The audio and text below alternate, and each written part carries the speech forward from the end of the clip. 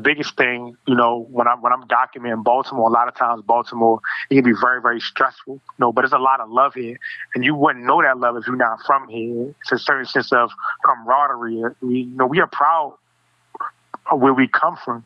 Like, ask somebody where they from. Oh, I'm from West Baltimore. I'm from this street. I'm from this block. Oh, I'm from over east. I'm from down the hill. People take pride in where they from. So I try to show that through the imagery because I feel like it's not enough of it.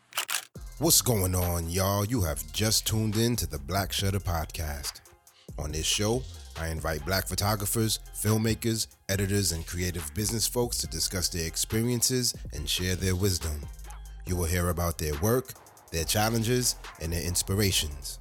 My name is Idris Talib Solomon, a creative director, photographer, and filmmaker based in Brooklyn, New York. So if you dig photography and you love the culture, keep your mind open and your headphones locked. This is the Black Shutter Podcast. One definition of street photography is photography that features unmediated chance encounters and random incidents within public places. When you photograph Black communities, there needs to be a certain level of respect, compassion, and awareness. You have to care about the community you photograph. And unfortunately, many photographers miss the mark when it comes to photographing our neighborhoods. Our guest in this episode is Baltimore's son.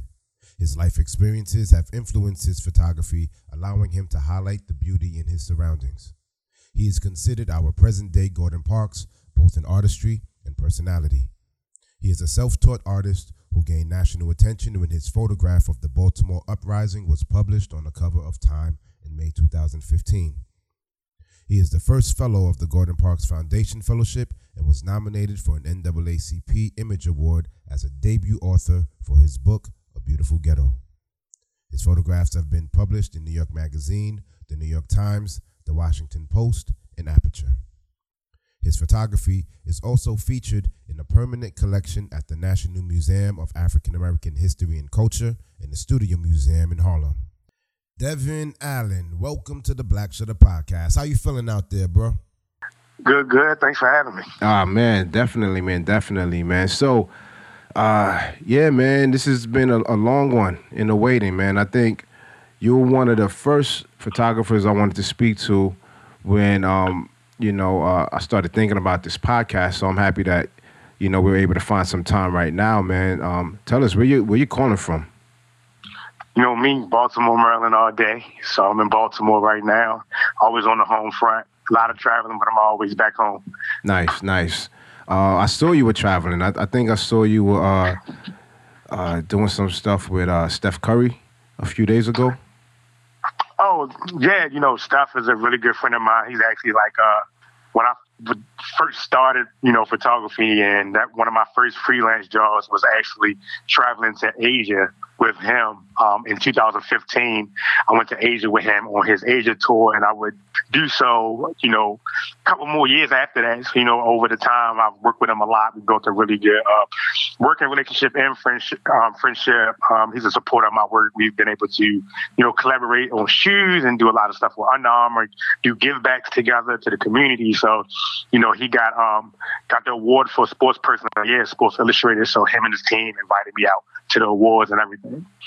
Dude, that's amazing, man. That's amazing. I mean, like, for a street photographer, right, to kind of like go from just documenting, things going on in his neighborhood, in his community, to kind of like transcend to sort of higher than just being a photographer, man. It's amazing. I would definitely want to get into those details of how you got to that point where you are traveling with arguably like the best basketball player in the world right now. Like, that's amazing. You know what I'm saying?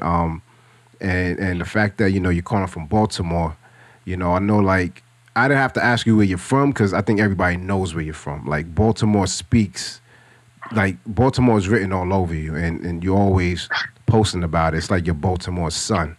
You know what I mean? Yeah, definitely. Like, this is my home. I'm third generation. My grandmother and her sisters and moved up from North Carolina in their teenage years. And, and then my mom grew up here, my dad. and I'm like really in. You know how you can be from somewhere but not be of it. Oh, yeah. Like I'm not just from here, but I'm really of it. Like I really grew up in the streets. I used to throw parties. Got into a lot of trouble. And it kind of made me, through all the trials and tribulations, got me to this point. I don't think my life, I would probably be have a different perspective on life. I probably would have turned out totally different if I didn't grow up and go through the things that I've gone through here in Baltimore, which keeps me grounded and so humble. And being one of the people that, like you said, Baltimore son, that I do get a lot of support from my community. I'm one of the ones that would live long enough to make it out compared to some of my other peers. I always wanted to be, try to be a positive influence in the community and be very, accessible to the community also. And the fact that you stay, that's important as well. Yeah, everybody keep asking, like I had a chance to like go to New York, like my career, with the time covers and stuff. I had a chance. I could have went to New York. I still can, but at the same time, I feel like I have an obligation to use my talents and as I build, my legacy, which is here in Baltimore, eventually I'm going to, spread my wings and move to, other places and travel more and study. But I wanted to make sure, early in my career that I just make sure I build that connection through the art form in the community, and also, using all the attention I've been able to get over the years, post, the Baltimore uprising, making sure that I'm, giving that energy back and helping the community, before I become too detached and I'm older and, you always got to spread your wings and leave, but while I still have I'm on the ground, I still have a lot of respect in the streets, eventually, I'm going to get too old for that. So while I want to make sure I plant those seeds while I'm still young and vibrant and still early in my career. So when it's time for me to finally move on to other things that I want to do, it's still that home base and that love here. Yeah, absolutely, man. And that's respectable. It's easy to just see the bag if it's offered to you and be like, yo, I'm out, man. Thank you, B More, but gotta go. But you stuck around, man. It's almost like, when you listening to hip hop and there's certain rappers who put their city on, right? Like, it's almost like you're that for like Baltimore through photography. You know what I mean?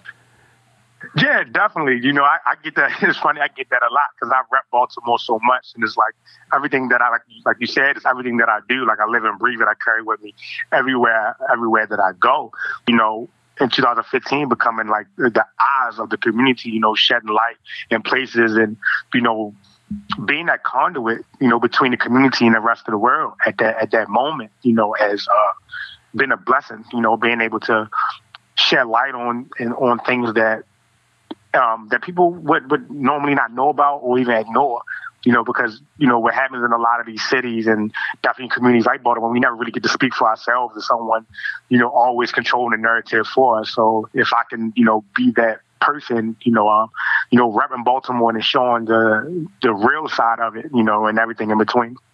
Yeah, for real. Before your work, my only reference of Baltimore was like The Wire. Yeah. You know what I mean? And I know there's that's arguably one of the best shows, that made it to television. And I know, but it's still not as authentic as real life because there's somebody writing these things and is being shot in a way that's it's not organic, right? Now, there's probably a lot of truths in it, but you're documenting Baltimore from a real perspective. You know what I mean? Yeah, that's like the first thing I get everywhere I go. It's like, oh, The Wire. Mm-hmm. Some people might bring up The Corner, or some people like, oh, they filmed Homicide Life on the Street. Some of the old heads, and it's like it's a lot of truth to The Wire. And I tell people that all the time. Baltimore is not a cakewalk. It's one of those places where it is dangerous. It can be dangerous. Those things do happen, and The Wire, that's one side of Baltimore, but Baltimore has so much more to offer, and it's something that I had to learn that through the art form from, just stories of when my mom was growing up and stories from like my OGs and, my uncle, but things that I've witnessed and been through, I had through the art form, I was able to see a different side of Baltimore, see Baltimore in a different light. So even for me, I have a different perspective on my own city, since I picked up the art form. But, Baltimore is a tough place. And when people bring me to why, and I'm like, yeah, it might be a little bit worse now. But, but there's a lot of truth to those stories, though. A lot of worse, man. That's crazy. It's even, it's hard to imagine that, right? And, but damn, you mentioned that you are 3 generations in Baltimore, right? What was, describe your upbringing? Like, how did your family view the arts? Yeah, I was spoiled. So it's like, I was, I had an amazing mom. Like, my dad wasn't really around. They got divorced or whatever when I was young. So he was like, he'll pop in and out whenever he felt like. But I got a real good family structure. Like I got my grandmother, and then she got 3 little sisters, my aunt. So like, I'm going to church with them on Sundays. I'm going to church on Tuesdays. Like my mom kept me in sports. I had a fairly normal, upbringing, and I talk about this a little briefly in my book, but, when you get, I grew up just around my family and then people that I knew in my neighborhood. But when I got a little bit like older and like around like middle school, going to high school, that's when I really start, you start recognizing things and things happen, and I think I lost like my first friend to like gun violence. And then a lot of my friends start getting caught up in the street at a young age, but we call it jumping off the porch. But I was still on the porch. I was the kid. I was always fighting. I was a fighter. So like I used to get into it. I had a Napoleon complex. But then like when I start seeing like in high school, 9th and 10th grade, my friends, they hustling. They come and got all the Jordans. They come over the house. They got everything. And that's when I kind of got subjected to a different side of Baltimore. And like my mom is my right hand man. She stuck with me through everything that I've been through. But it's only when the streets get you, yeah. It is what it is. So I took that route for a while, and been arrested, locked up. I done seen people get shot. I was in the streets with my homeboys for a while. And it's something that had to happen, and luckily I lived through it. I made it through it. It's still, I have those moments where something from my past might rear its ugly head. I might run into a dude I had some beef with or something, and I'd be like, look, I ain't on that type of time no more. I'm a changed man, But I lost a lot of friends to the streets, and I had a daughter really young too. My daughter was born when I was around like 18. I was coming out of high school and had a baby, and wow. She kind of prompted me to want to like change my life, because I wasn't living for myself anymore. So you still got cats that might remember some old beef, like even to this day? Oh yeah, definitely. Like Baltimore is small, so it's like everybody's like one or two people removed. Like you might know one person that might be from East Baltimore, and you might know their cousin. Baltimore it take you like without traffic, you could probably get everywhere in Baltimore in like 30 minutes, like wow. Just about anywhere. 30, 40 minutes at the most. Baltimore's not that big, But yeah, like I've even, early as, this year, ran into like a couple guys that I knew they was in jail for a while, they did a couple years. So I ran into them like out and about, like I went up to them like, yo, welcome home, because people, the streets, everything that's happening outside, they know about what's happening in the jail, and people talk. So, I went up to the guy like, yo, I know we had a little issues back in the day. Welcome home. He's like, no, yo, I seen you on the news. Yo, you doing your thing. Keep it up, man. I'm proud of you. And then like those, and it's like those are like the moments you be like, dang, like, I only can imagine like some of my peers, like they had like lived long enough to like squash their own beats. But it's like to the point when I see these guys now, it's all love. Like, what's up? Like, and the support is there, and it's dope, and I try to like.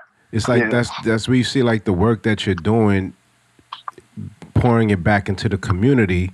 Some of these folks, the old beef cats can look at that and be like, yo, appreciate what you're doing, because if something like that, somebody was like giving back during that time when y'all were beefing, maybe y'all wouldn't have been beefing. Maybe y'all wouldn't have been in those situations where you felt like you had to get into that street stuff. You know what I mean?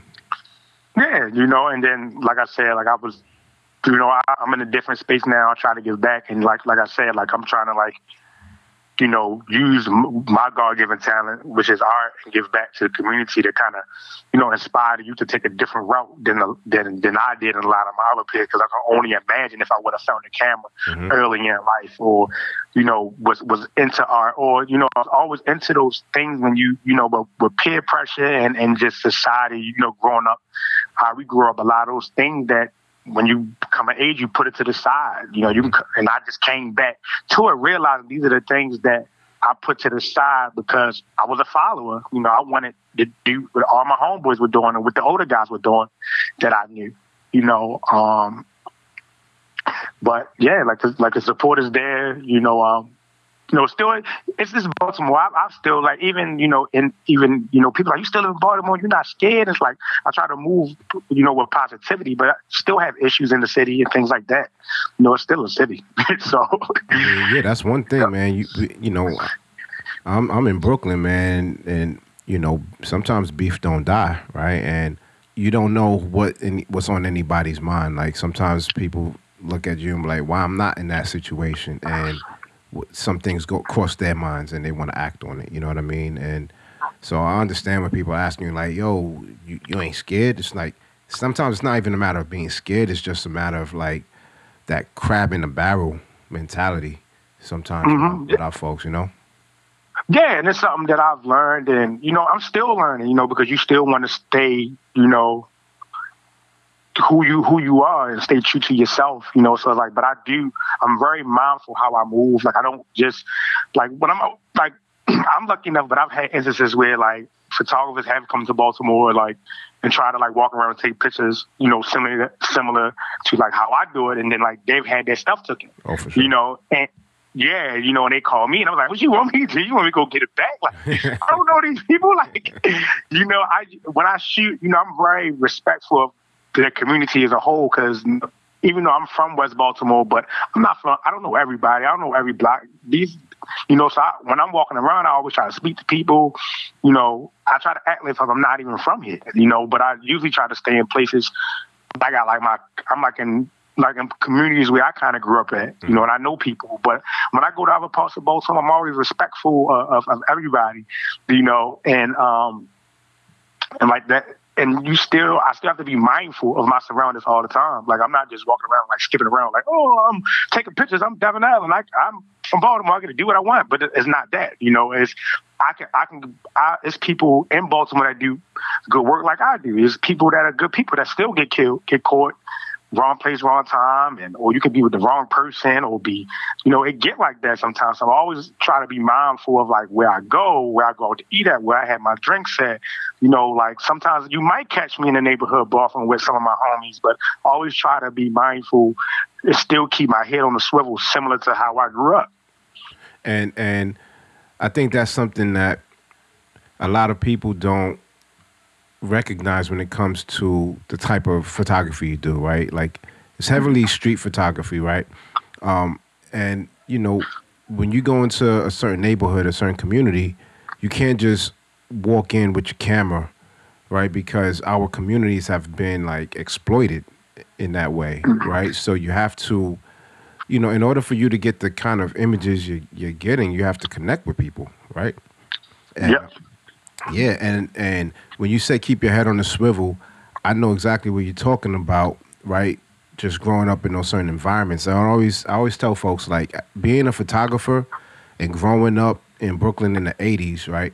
I didn't know I was going to be a photographer, but I knew I had to be mindful of my surroundings. I needed to know which blocks I could walk up during certain times, right? And I needed to learn if this group of kids were like, if they were play fighting, if they were arguing, if they were beefing, if they were just telling the story. I needed to be able to look at that real quick and determine like what was happening in that situation, right? So then fast forward, as a photographer, I can look at a situation real quick and make a decision like, oh, I see what's happening. I see their facial expressions changing. I see their body language and all of that. So when I look at your work, especially like the protest work, especially in this book, No Justice, No Peace, which we'll talk about later, like, yo, you're photographing these protests from every angle, bro. You're like, you could tell like you're up on the fence looking down, you're on the ground looking up, like you're from the side, like your head is on a swivel.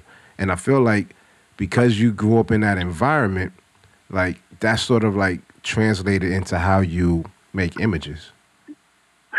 Yeah, definitely. Because when I first started, it started off like it was just something that I got into it through poetry. Because my friend, we was throwing a poetry night together. He asked me to throw a poetry night and end up being successful. But around this time, Instagram was coming out. It was like 2011 and 12. So we didn't have like budget to hire no photographer or stuff like, like when you go to the club, you had your the club photographers and all that. Mm-hmm. So instead, he had this little Nikon Coolpix camera, and we started taking pictures like at the event, and then we would put some of the photos like on T-shirts, sell the T-shirts at our events. That's kind of how I got into it. I didn't get my first camera until 2013, and when I got it, I didn't know anything about nothing. Like I just remember Googling Gordon Parks, and I was like, I want to be like this guy. And then my grandmother helped me get my camera, and I just would shoot anything. Like my homeboys, like, oh, they rap, they need photos. My homegirls want to model, they need photos. I'm walking around the neighborhood, snapping photos. Then, some people might, my friends got clothing lines, so they give me a couple dollars. I do their photo shoots. Then they got to the point where I would just start roaming the street because some days I wouldn't have nothing to shoot. And that's where street photography really, I gravitated to it. And I just love like being in that moment, when you miss that shot, that's it. But if you get it and you got it, it's like one of the best feelings ever. And I just love being in a moment, and I learned how to. It's like a form of meditation. That's what it became for me, because it puts me where I'm at in that moment. I'm not thinking about nothing else but capturing the shots that I want. I'm not thinking about, oh, did I eat today or that? I'm not thinking about anything. I'm just me in the street, and it's like I'm just in my head, shooting. And that's when I fell in love with street photography. That became my main focus, So when I remember going to my very first protest, which, studying Gordon, just looking at his body of work. And I just remember that quote, that was his choice of weapons. And I remember in 2011, I write briefly about it in a book where my friend had an altercation with Baltimore City police officers and was murdered. I've been harassed by police, but I never thought like, well, I'm going to a protest. Like what, like I always felt powerless, like we don't have, this is life. It is what it is. We can't change anything, but something told me to go to this protest, from Mike Brown. And one thing about Baltimore, anything happens, Baltimore always, we do protests, for Mike Brown, for, Tamir Rice, Sandra Bland, we have a lot of organizers in our communities that, are on the front lines 24/7, 365. And I remember going to my very first protest, and the energy just was so infectious, and it was like, wow, like this energy, just like I can't even like put it into words, but I'm just capturing these images, and that was my very first protest. But from that protest, and then unfortunately the following year, Freddie Gray, I had already been to like a couple protests, and I started to get to know some of the organizers and some of the people on the ground. Because, you recognize people through images, and so when all the stuff happened with Freddie Gray, I knew no one could tell that story better than me. I'm from West Baltimore, so I just grabbed my camera, and I didn't know what to expect. I just knew that the resilience in my city and how strong we are, and I didn't know what to expect, but I just remember grabbing my camera and just shooting it. And I just wanted to capture everything. And I told myself, because I tried to get work published at the local paper, but I couldn't even get a response back. So, but at this time, I said, I'm going to just turn to social media and my camera had Wi-Fi, so I wanted to go faster, move faster than media to let people know what was going on in Baltimore, in a sense, take control of the narrative. So I just started shooting and posting. So I was shooting black and white, Wi-Fi, everything on my phone. I would post while I'm actually on the ground. So I would snap a couple photos, and then if I saw something that I dinged, it was like, that's a impactful image, I'm putting it straight to Twitter and Instagram. And I just was just shooting everything. And the interesting thing about it is the community, it felt like you got arms wrapped around you, like they was protecting me at certain points. If I got too close to a police officer, someone would step in front of me. In a sense, I made a lot of friends and family too going through that process. Wow, man. Yo, Baltimore's son, right there, right? And I think, that's really amazing that at that time you had the foresight to send pictures from your camera to your phone to put it up on social media. So in a sense, like you were your own, your own journalist, your own editor, and you were running your own social media, right? And not at that time, like you just felt like this is what needs to be done. And to be thinking about all of those different steps in the middle of a protest where, the city's like literally on fire. You know what I mean? Like, how did you have that foresight to know, like, this is what I need to be doing? Yeah, I think it was, like the ancestors was guiding me, if I felt like it was timing, timing, preparation meets timing. I had been, studying the art form, building my style. And, like I said, Gordon was one of the main, I couldn't even afford, like I tell people, like, when they get into photography, they think about buying books and stuff. I'm like, photography books are expensive. And I couldn't, like, at the time I was working like a little job I worked overnight with young adults with autism and intellectual disabilities. I work from 12 at night to 8 in the morning so I can shoot all day. I wasn't making a lot of money. I had my daughter, so I would go to like Barnes and Nobles and bookstores and just look at a bunch of books, take pictures of them on my phone, and then and then I would go back to YouTube, try to find interviews and study.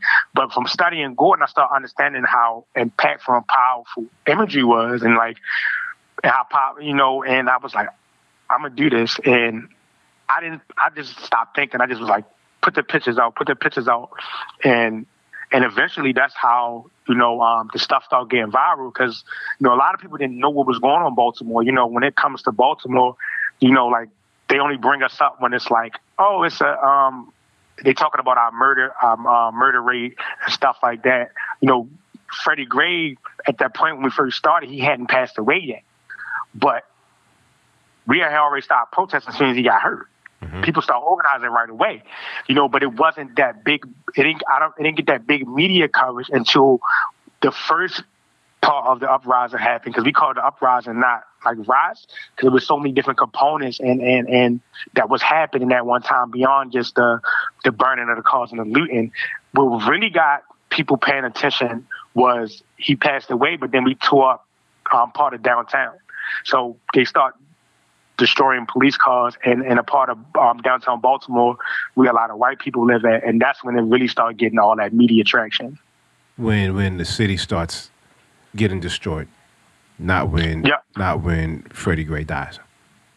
No, when we first start protesting, like it was locally. Yeah, it was getting, it was due to a lot of social media, like people were reposting the videos, like Kevin Moore and then my other friend Kiana, you can hear her actually in the Freddie Gray video. Because like I said, Baltimore is small. Like one of the girls lived in the court, my homegirl lived in the court where Freddie Gray was last seen alive. She lived in Gilmore Homes. Me and her went to high school together. And she was kind of like my point person on the ground to let me know where the protests were going to be. So when they first started organizing, it wasn't a lot of people. It just started growing and growing, and eventually, one of the biggest protests was that Saturday where I took the time cover. So many people in the street and we marched from Gilmore Homes downtown, and that's the day when, like, all the media started swarming in, and even more started swarming in. at the day of Freddie Gray's funeral, where the initial riot happened when they burnt down the CVS. Your life changed during those protests, right? Like, you are one of the very few photographers, amateur photographers, whose photo blessed the cover of Time, right? And from there, like, you've had so many more accomplishments, right? But a lot of people only see the glorified part of that. Like, yeah, they see that you took that photo, but in order for you to make that photo, you were in the front lines with your camera, figuring out this photography thing. You know what I mean? Like,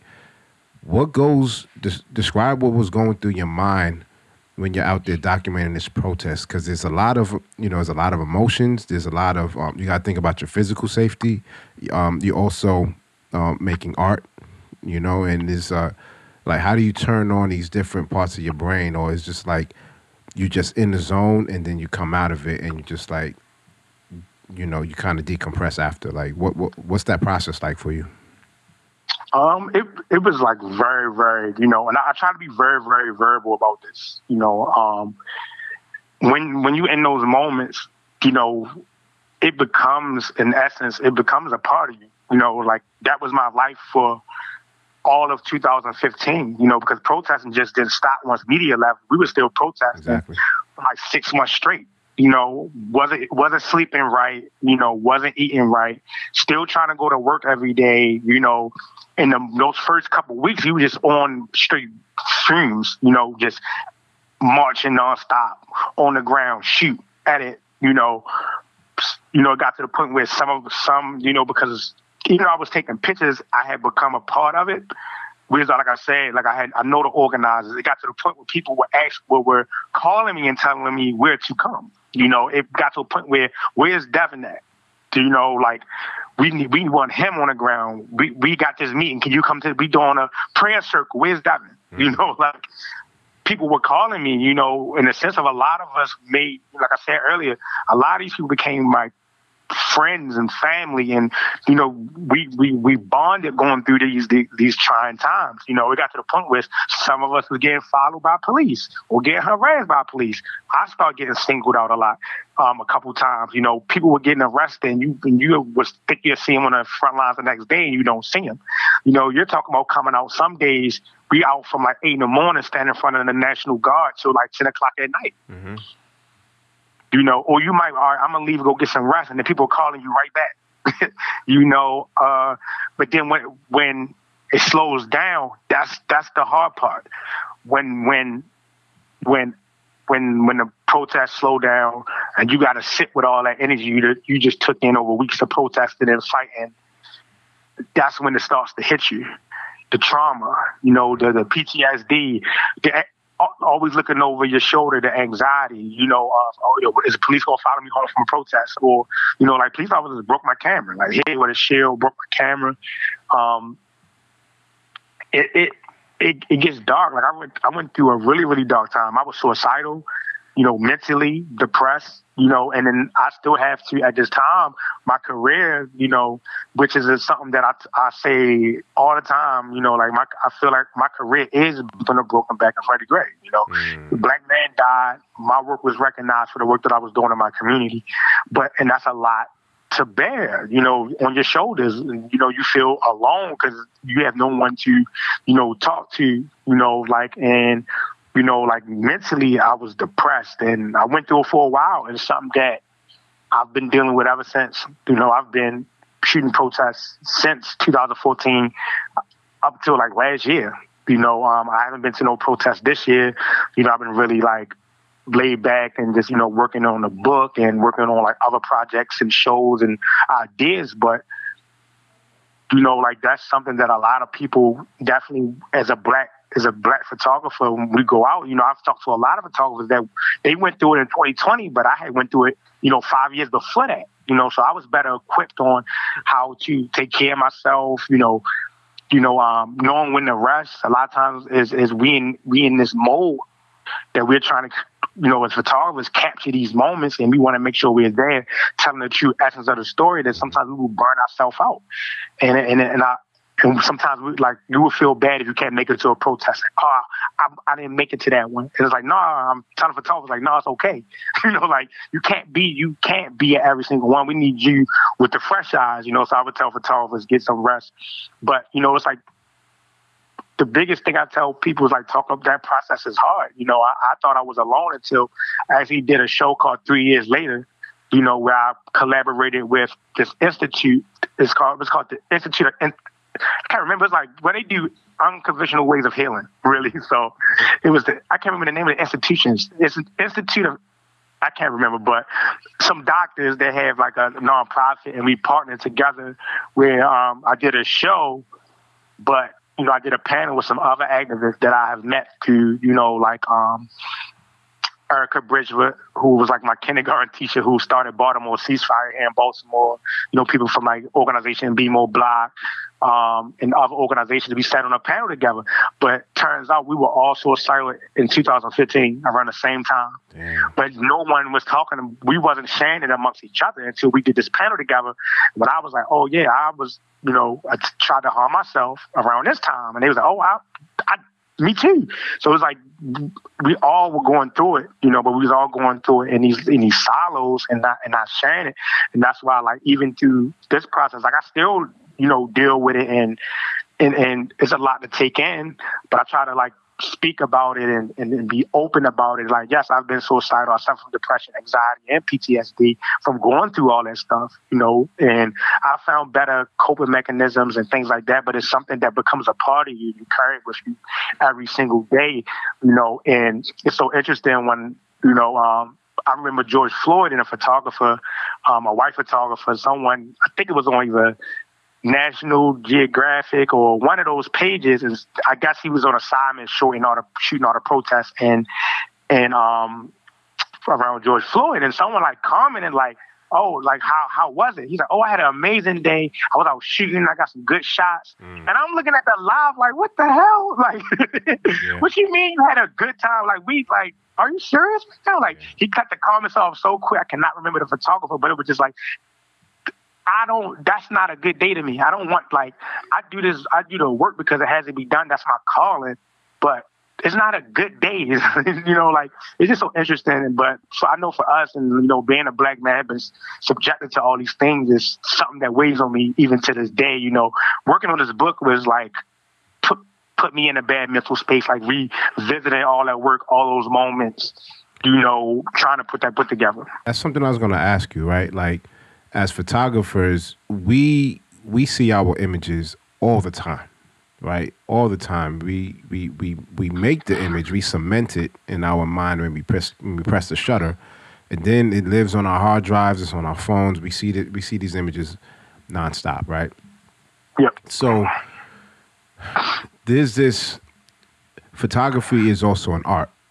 So how do you balance being in these high emotional situations, like a protest, especially like right after Freddie Gray died, and that takes the protest up, it raises it up a few levels, right? Like, how do you still make images that are powerful and impactful, and you still like, and I know you say you kind of get into this zone, but you're still there documenting it, and there's a certain art to documenting this pain, right?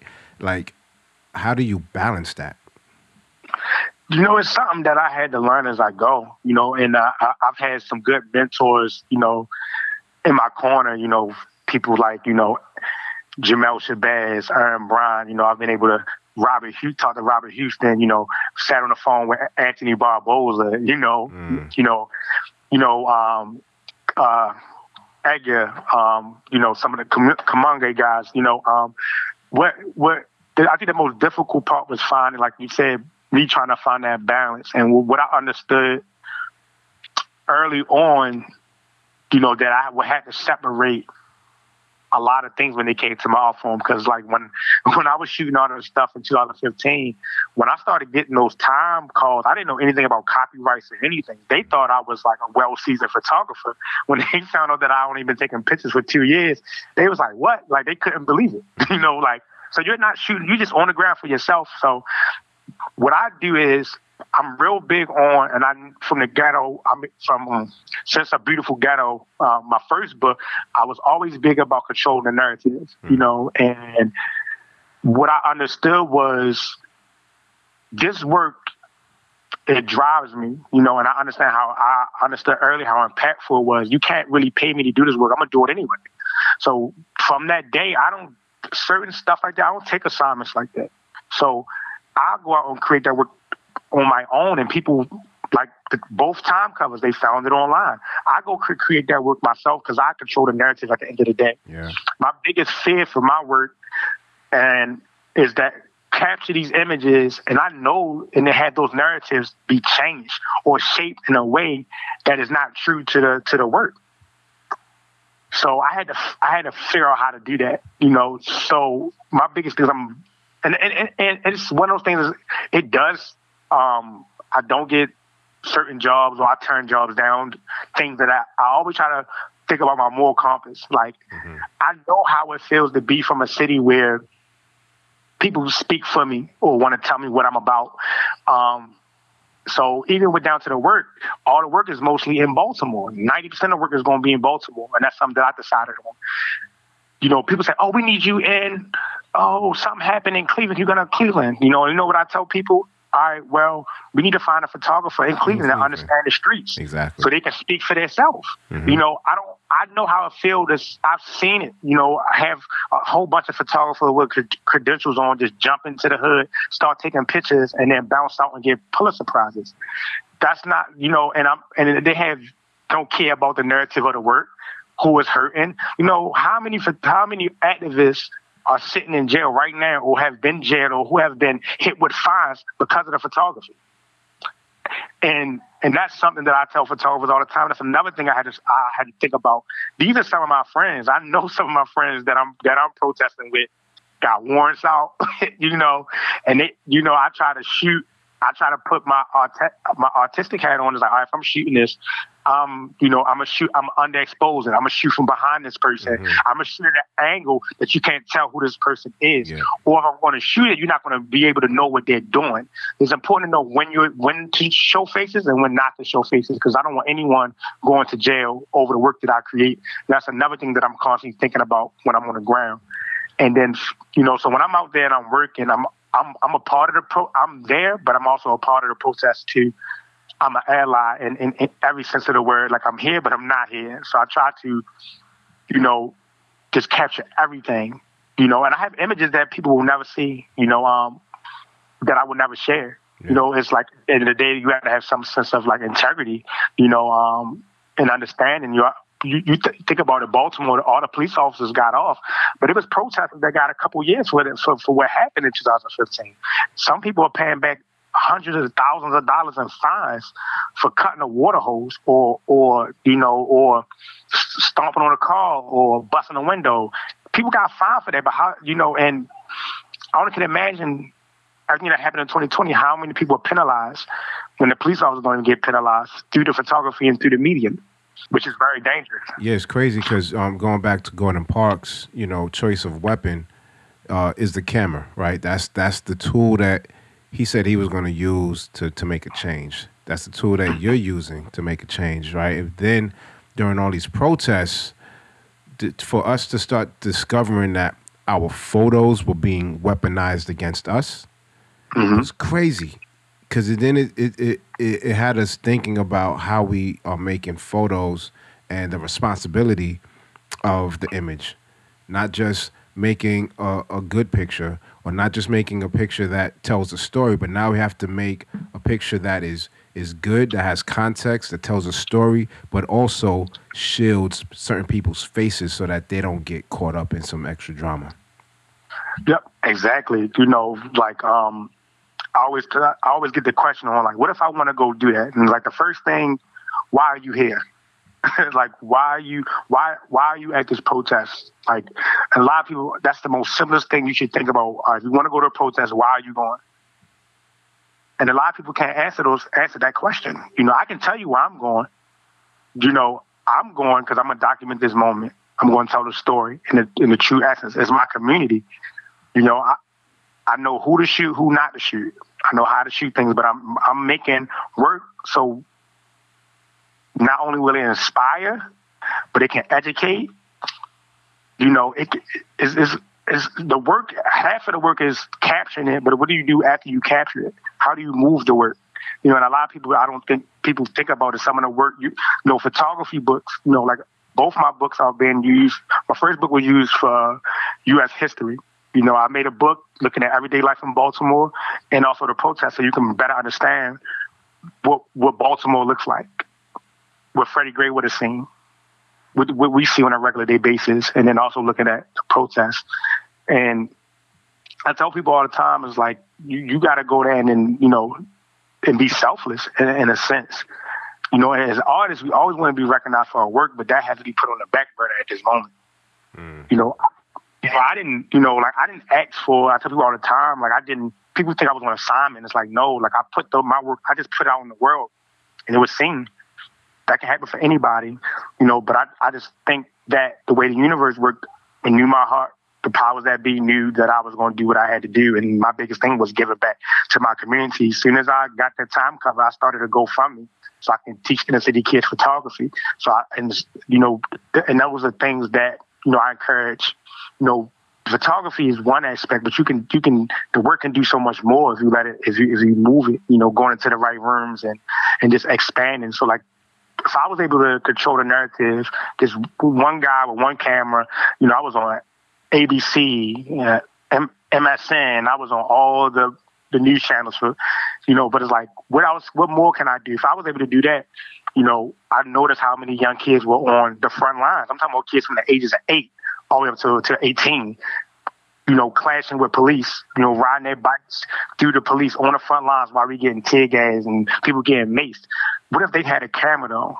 What do they see with their eyes? And, and I started teaching, and that's when I was like, that's my activism, taking all the knowledge that I've gained and using the platform that I've gained and give that to the next generation, because all I'm doing is just continue to work, that my predecessors were doing.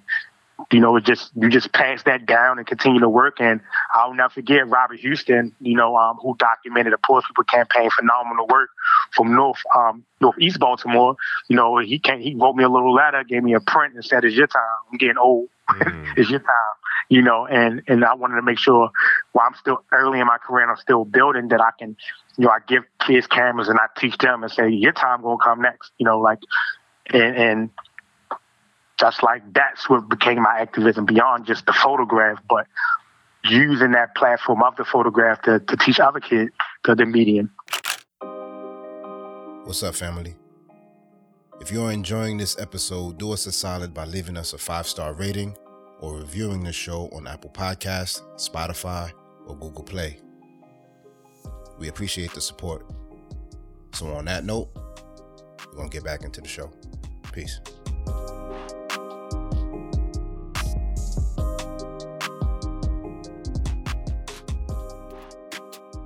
Yeah, that's amazing, man. And I know that you're self-taught, and in being self-taught, that is still its own form of education, right? Because you're learning, you're choosing where you learn, where you get your information and your inspiration and your resources and all of that, all right? And then you create through their eyes, right? That's the program that you created for young kids. Yep.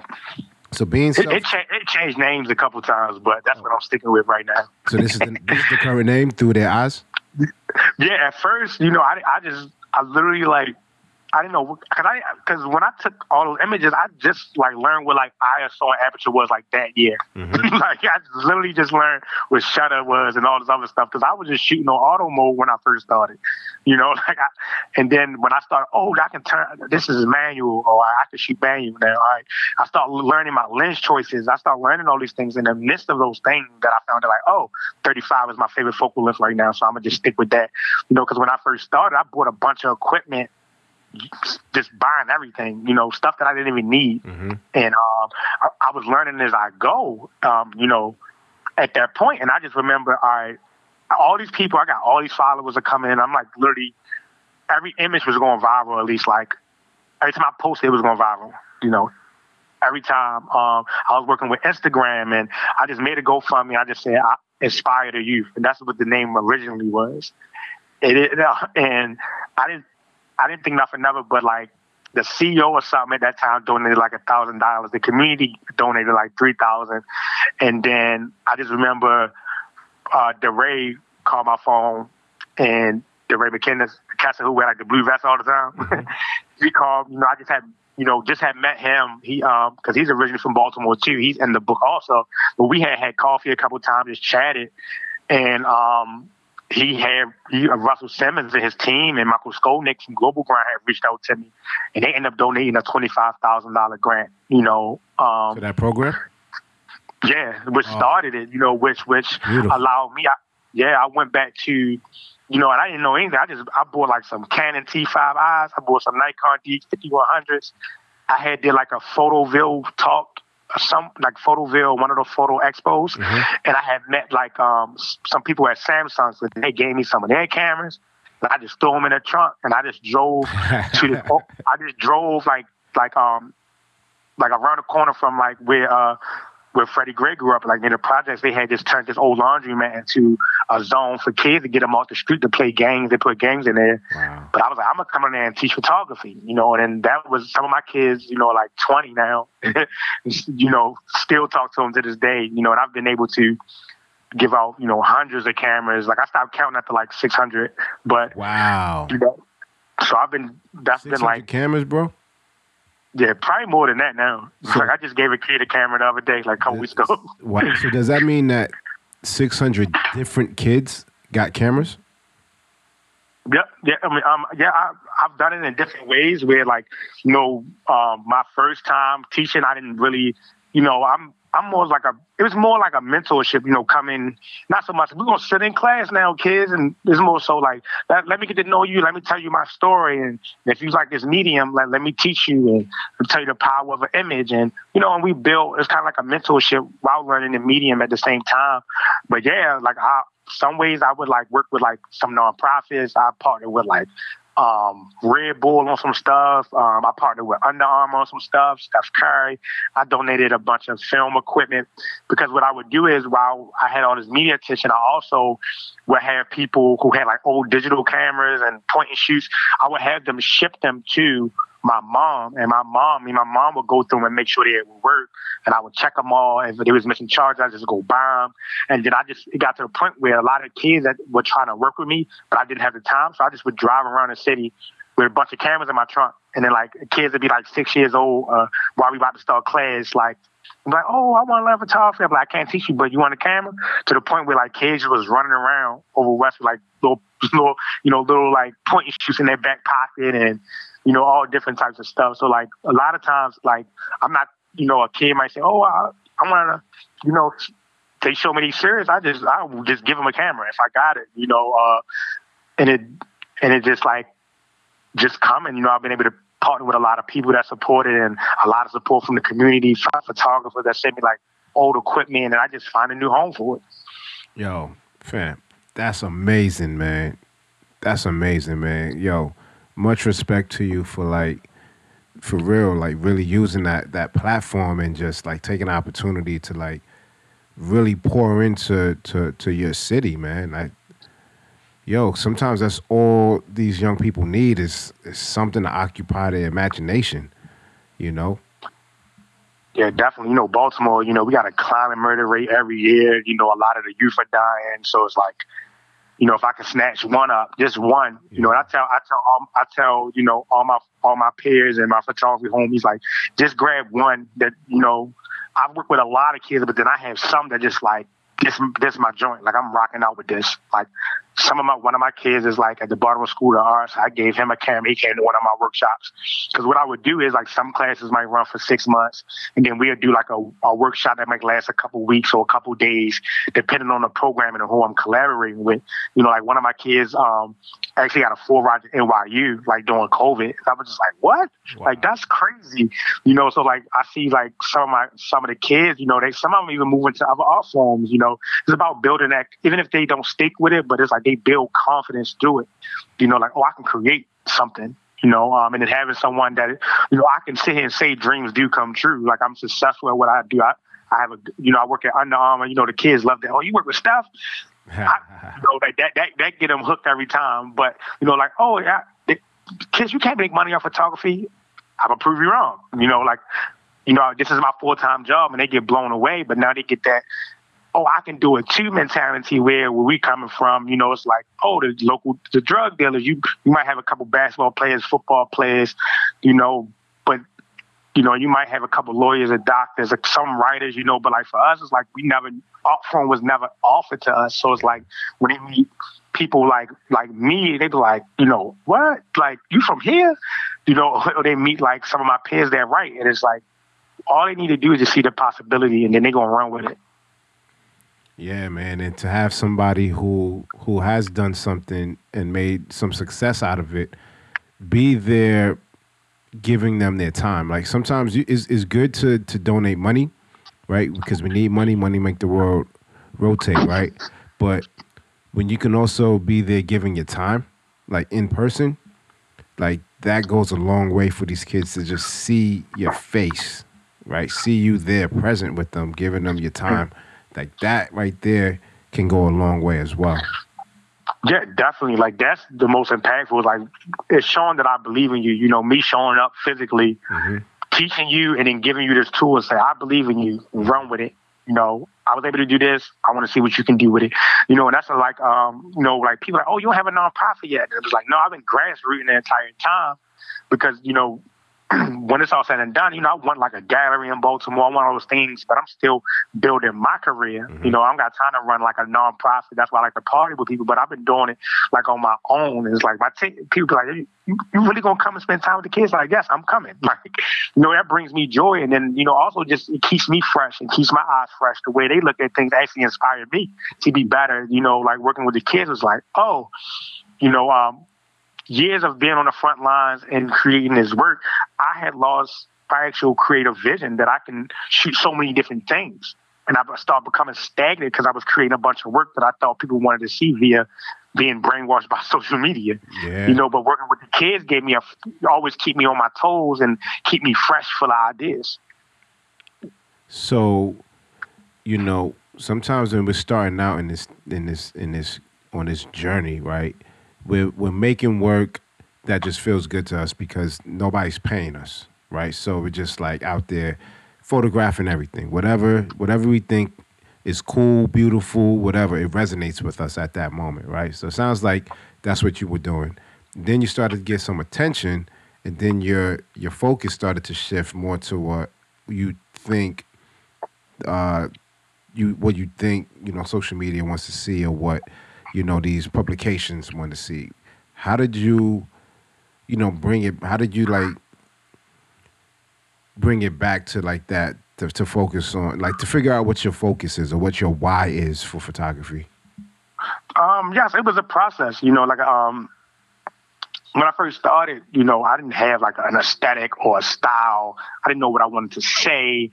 I didn't know anything about doing shows. I didn't know anything about, putting together a body of work, putting together a portfolio, but these are things that I had learned.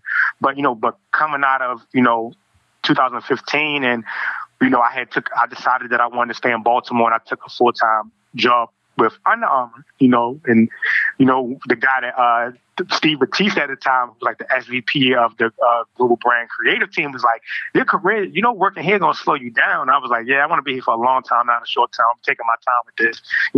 artwork is a slow grind, and I understand that. I'm in no rush to, I want to sit back and learn. Like I'm a student of this craft. So, but I found myself, if I was only creating work that had got me to that point, and I had been engulfed in it. It was like literally, it felt like a energy on top of me. Like I needed to be at every protest. I needed to be at every meeting. I needed to be there. And then, people wanted me there. So it's like people would call me and I was there.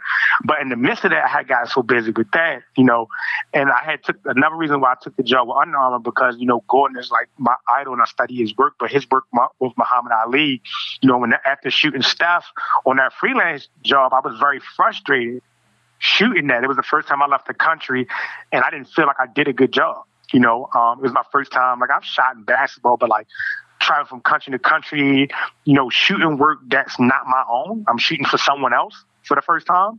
And I was very frustrated. So like I was frustrated in that space, learning the commercial world, learning how to work in the corporate side of art. It was very, very stressful because it was like for the first time, it was like, oh, someone can tell me my pictures are not good.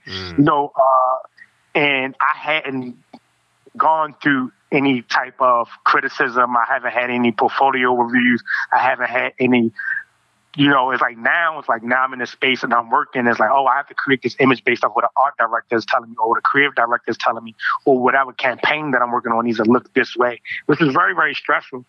But, after working on, my book in 2017, I sat down with Brian, and this was like, I had the book. It was like the little like paper bag, like the little for me to review. So I asked him to look at the book. So he came back with all these sticky notes. It was like this image, and he ripped me to shreds. Like I was sitting there like, bruh.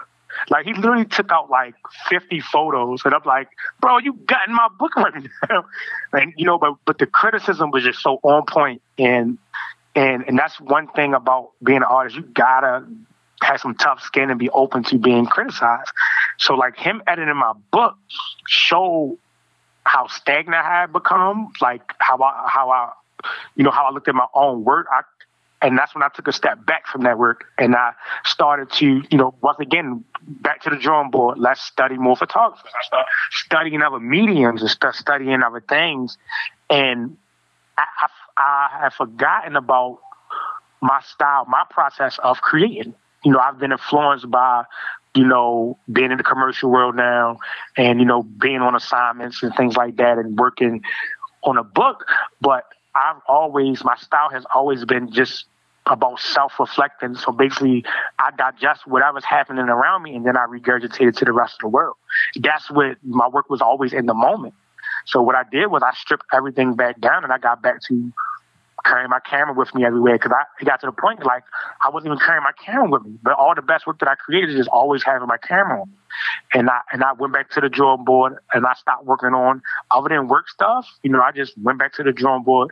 I would still be on the front lines because that's my calling and I love to, I want to be there.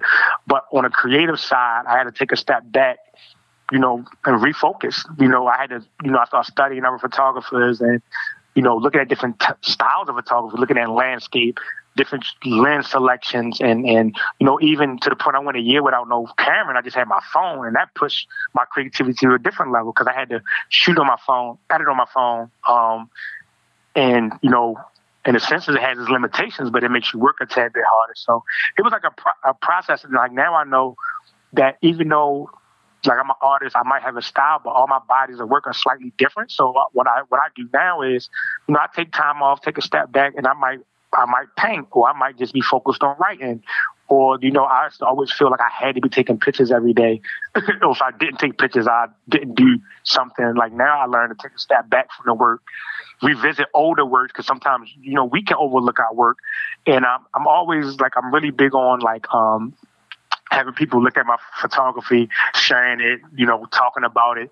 But, what I found is my style, my creativity is always me being present in the real world. And that's how I create.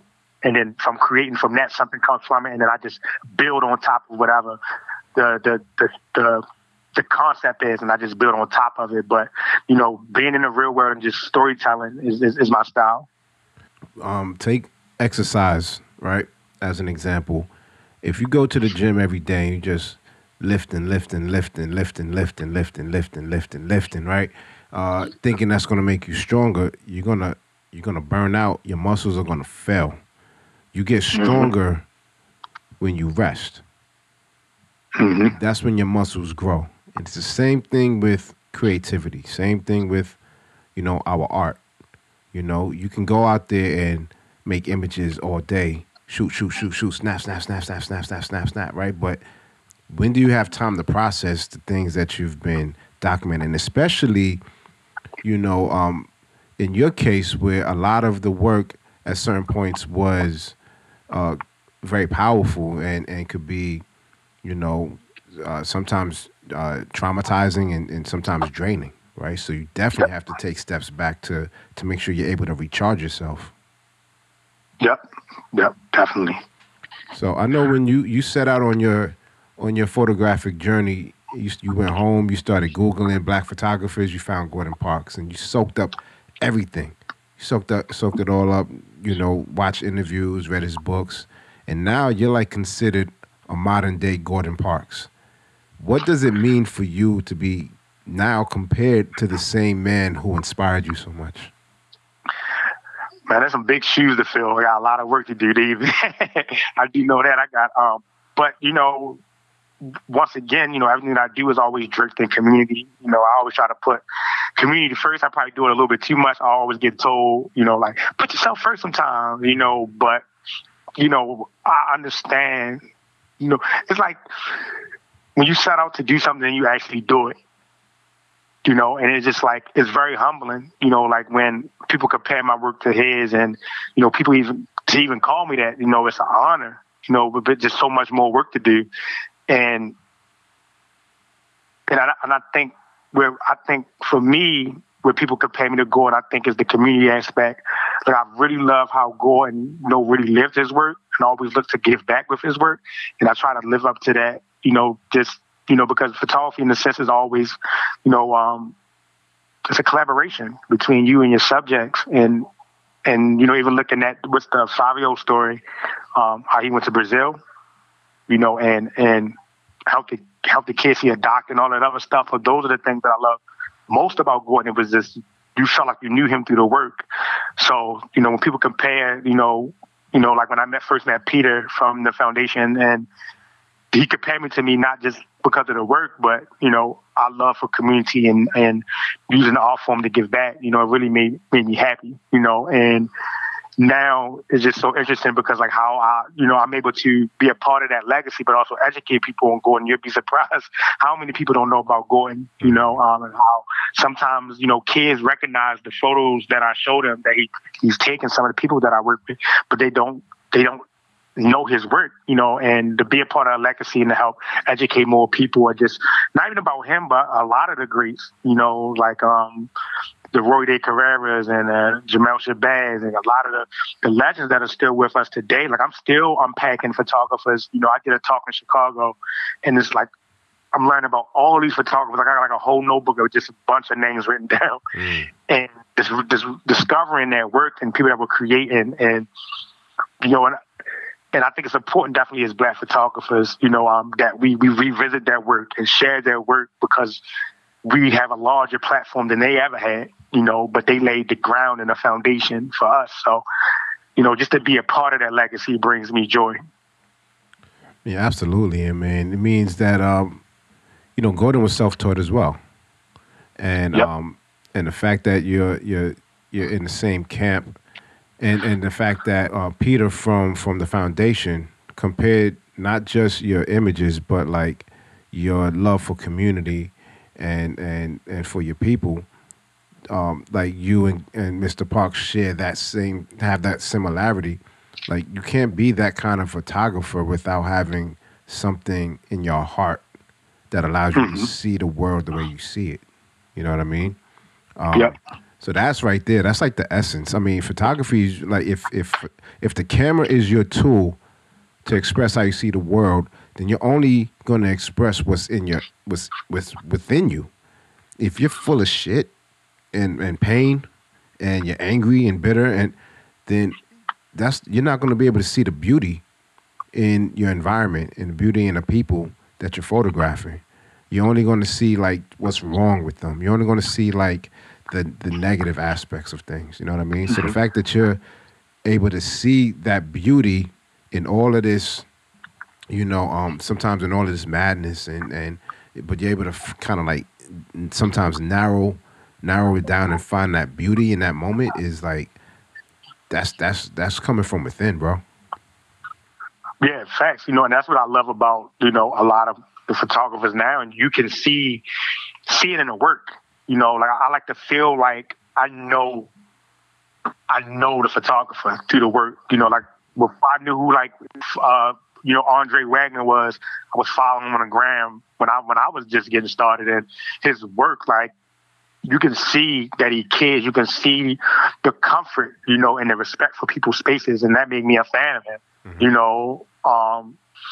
People, we talked about, like the McCoys, and you got Brandon Ruffin out in Oakland. You got my boy Adrian. He's out in Chicago. You got all these amazing photographers that when I mood board, and I mood board a lot and just always like collect information and stuff. And then my favorite photographers, I always like look at the person. It makes me feel like I know them. Can I feel like I know you through this image? But a lot of times, like you said, some images can come off so cold and eerie. And I used to stay away from those photographers. Because a lot of the work can be very exploitive, and I'm not a fan of that at all. Definitely coming from like a city where, if you look at like the 12 o'clock boys and the Wire and stuff, like people come here just to capture that stuff because they get likes for the gram, or it's going to win them an award, or it's going to be their next break. But these are people. You're speaking for them. Like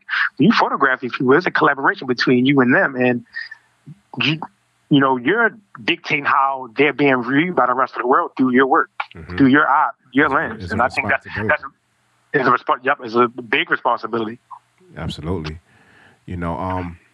So if you could break bread with Gordon Parks, like right now, if you're still alive, and this was the first time you were meeting, what would you talk about? What would you do? That's tough.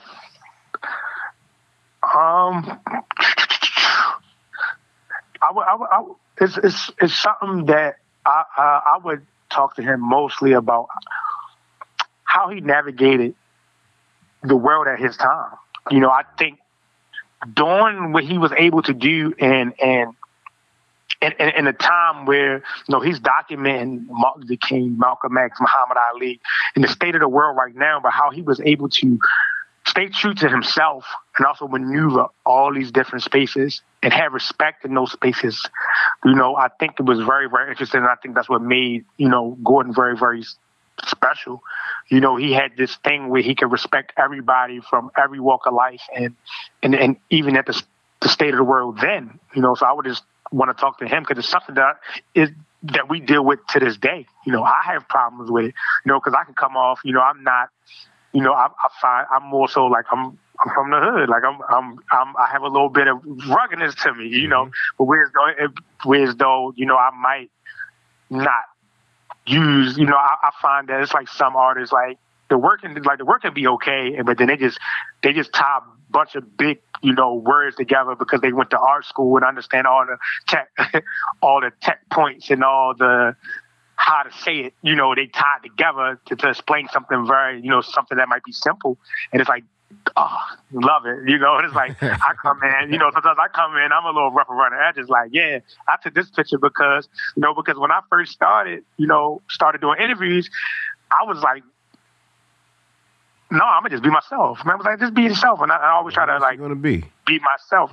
But it's like the way Gordon was able to stay true to himself and just maneuver all those spaces, I just think it was very, very interesting. So I would definitely want to talk to him about that, about picking and choosing your battles. And, I think it's something that as Black artists, we're still navigating this space today. Like, what spaces do we want to be in? Are we accepted in? Do we want to fight for this space? Or, you seen Choice of Weapons, how he talked about like how, his daughter, Leslie talks about him not getting those big director roles, to direct like a war movie and things like that, and I find that a lot of Black artists and a lot of my peers deal with that to this day, navigating this treacherous space, like they only want you around Black History Month, Martin Luther King, or if a Black man died, then they call us, they want us to shoot the protest on, like even now navigating can be very, very difficult if you don't have the right connects. And, if you're not in New York or you're not in LA, like coming out of a small city like Baltimore,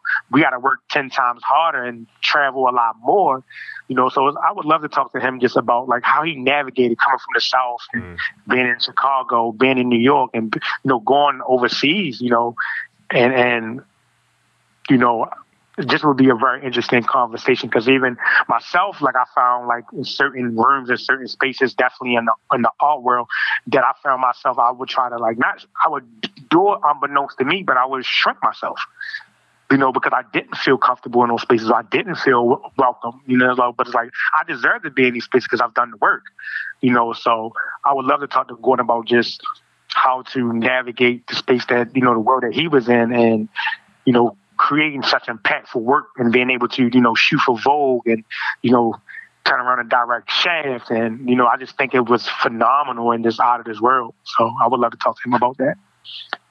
That's great, man. I know that was sort of like a trick question, right? Because it's like you could talk to him about anything, right? But I think I like that. I like the fact that you would want to connect with him about just how he would navigate his time because, racial tensions are still high, but a lot of, but there is a lot more acceptance now than it was during his time, and there weren't a lot of Black folks walking around with cameras into the spaces that he was in, photographing white people.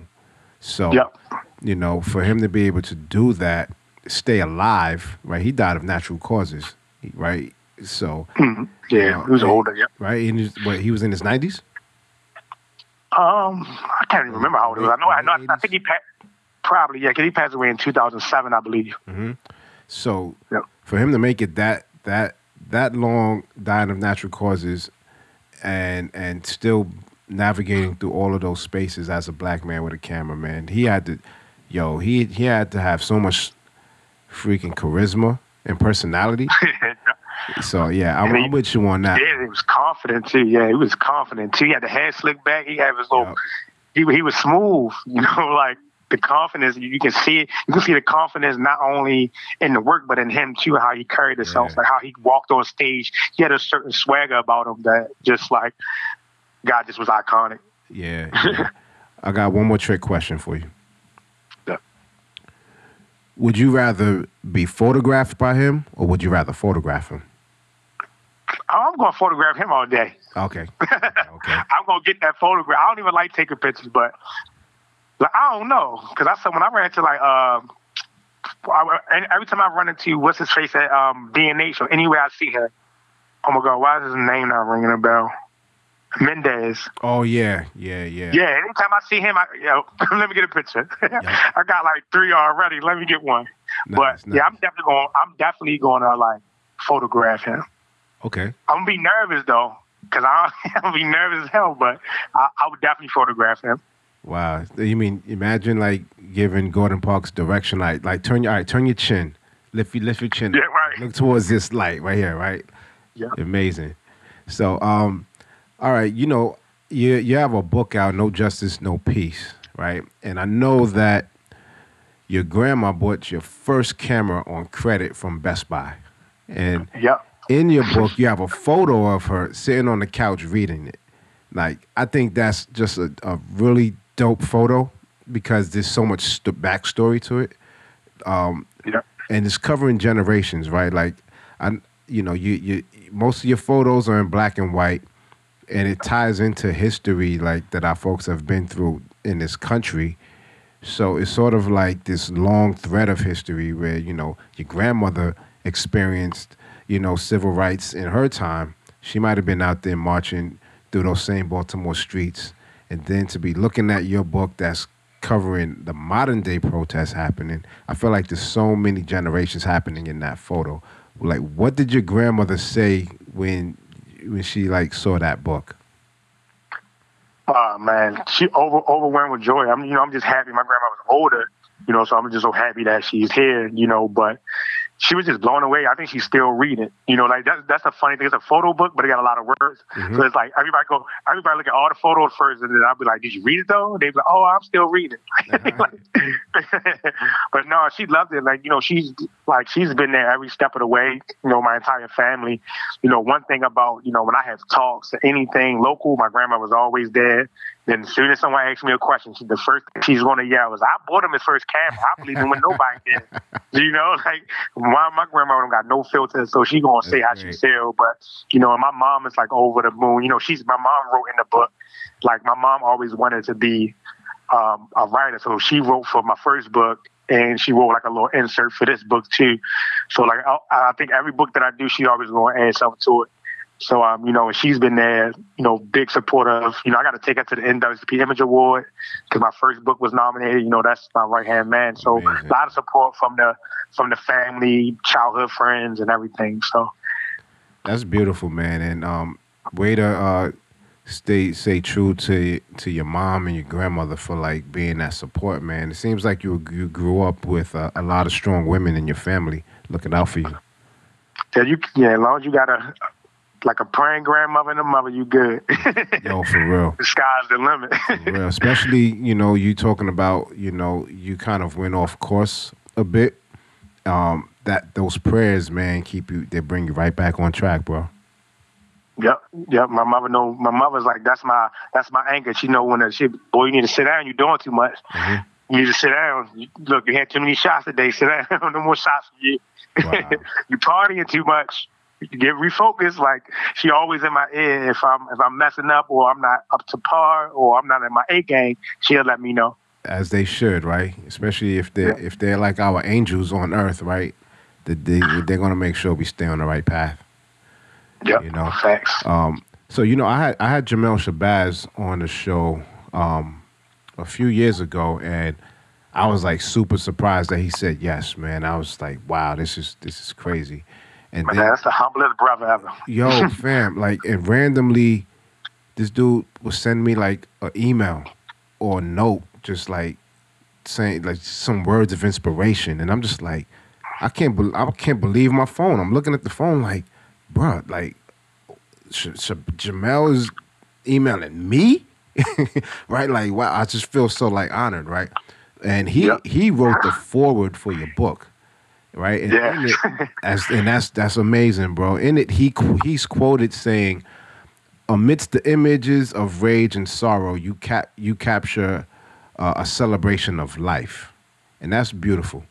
That's beautiful because, going back to you being able to document all these different aspects of Baltimore. I mean, there's a lot that is, that could be changed and could be fixed, right? It's not always beautiful, but you're able to find that beauty in some of the work that you're doing. Like, how are you able to find that?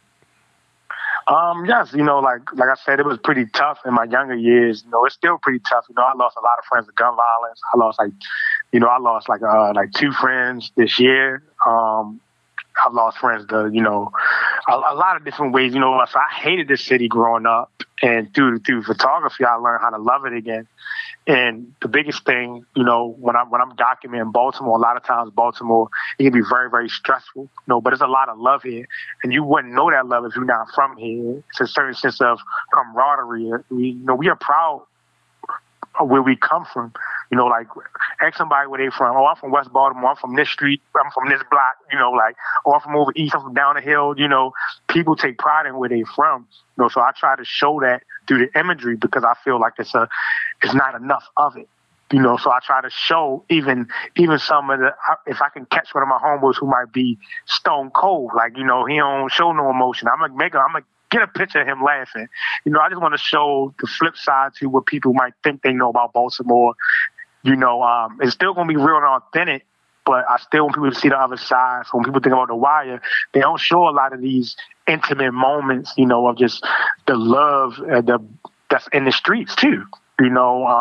Despite everything, Baltimore is one of those places that if you can make it, I know they say New York, but I feel like if you're from Baltimore, you can make it anywhere, and I want I make these images not just for me, but I do make it for the community. So that's why I like to overshare my work. I'm always posting. I'm always, I don't hoard my work. I make it, I put it out because, I want my city to see it through my eyes also. So, I just try to show a different side, to keep that, keep people inspired, and things like that in the city, because sometimes, it can get kind of dark here, but it's always, some light at the end of the tunnel. So I just try to show the raw essence of it, and it's always there. I don't have to look for it. It's always there. Sometimes just with all the negativity, it can be overlooked, and I try not to overlook it when it's there. This is Devin Allen, and you tune into the Black Shutter Podcast. I want to give a big shout out to everyone who tuned into this episode. Thank you for listening. The Black Shutter Podcast is hosted by me, Idris Talib Solomon. To subscribe to the Black Shutter Podcast, head over to iTunes, Stitcher, or Google Play. When you get there, show us some love by dropping a 5-star rating or leaving a review. This will help with our rankings, which essentially helps more Black photographers get exposure. Make sure to check us out online at blackshutterpodcast.com to read the show notes, learn more about our guests, and check out some of their work. I hope you enjoyed this episode. Peace. Until next time.